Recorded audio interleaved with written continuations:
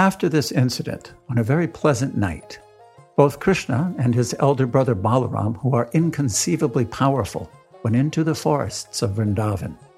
They were accompanied by the damsels of Brajabhumi, and they began to enjoy each other's company.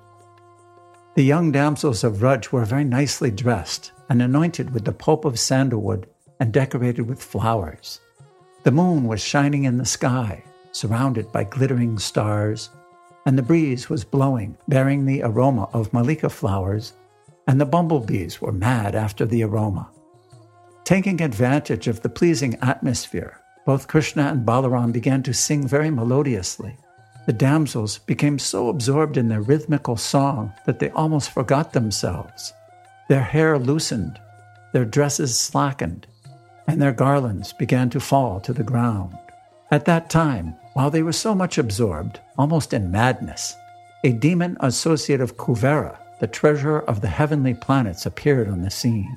The demon's name was Sankachuda, because on his head there was a valuable jewel resembling a conch shell.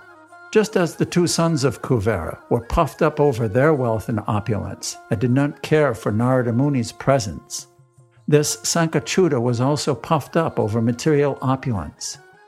He thought that Krishna and Balaram were two ordinary cowherd boys enjoying the company of many beautiful girls. Generally, in the material world, a person with riches thinks that all beautiful women should be enjoyed by him. Sankachuda also thought that, since he belonged to the rich community of Kuvera, he, not Krishna and Balaram, should enjoy the company of so many beautiful girls. He therefore decided to take charge of them. He appeared before Krishna and Balaram and the damsels of Braj, and began to lead the girls away to the north.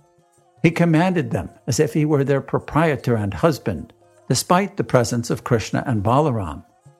Being forcibly taken away by Sankachuda, the damsels of Braj began to call the names of Krishna and Balaram for protection.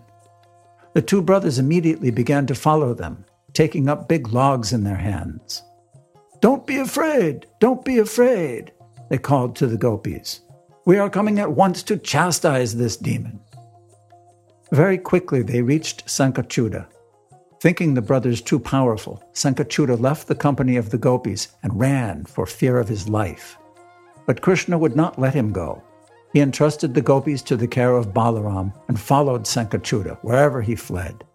Krishna wanted to take the valuable jewel resembling a conch shell from the head of the demon.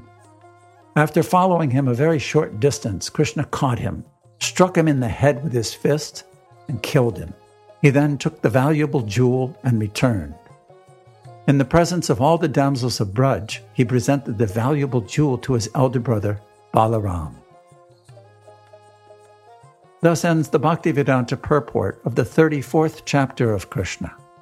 Vidyadhara liberated, and the demon Sankachuda killed.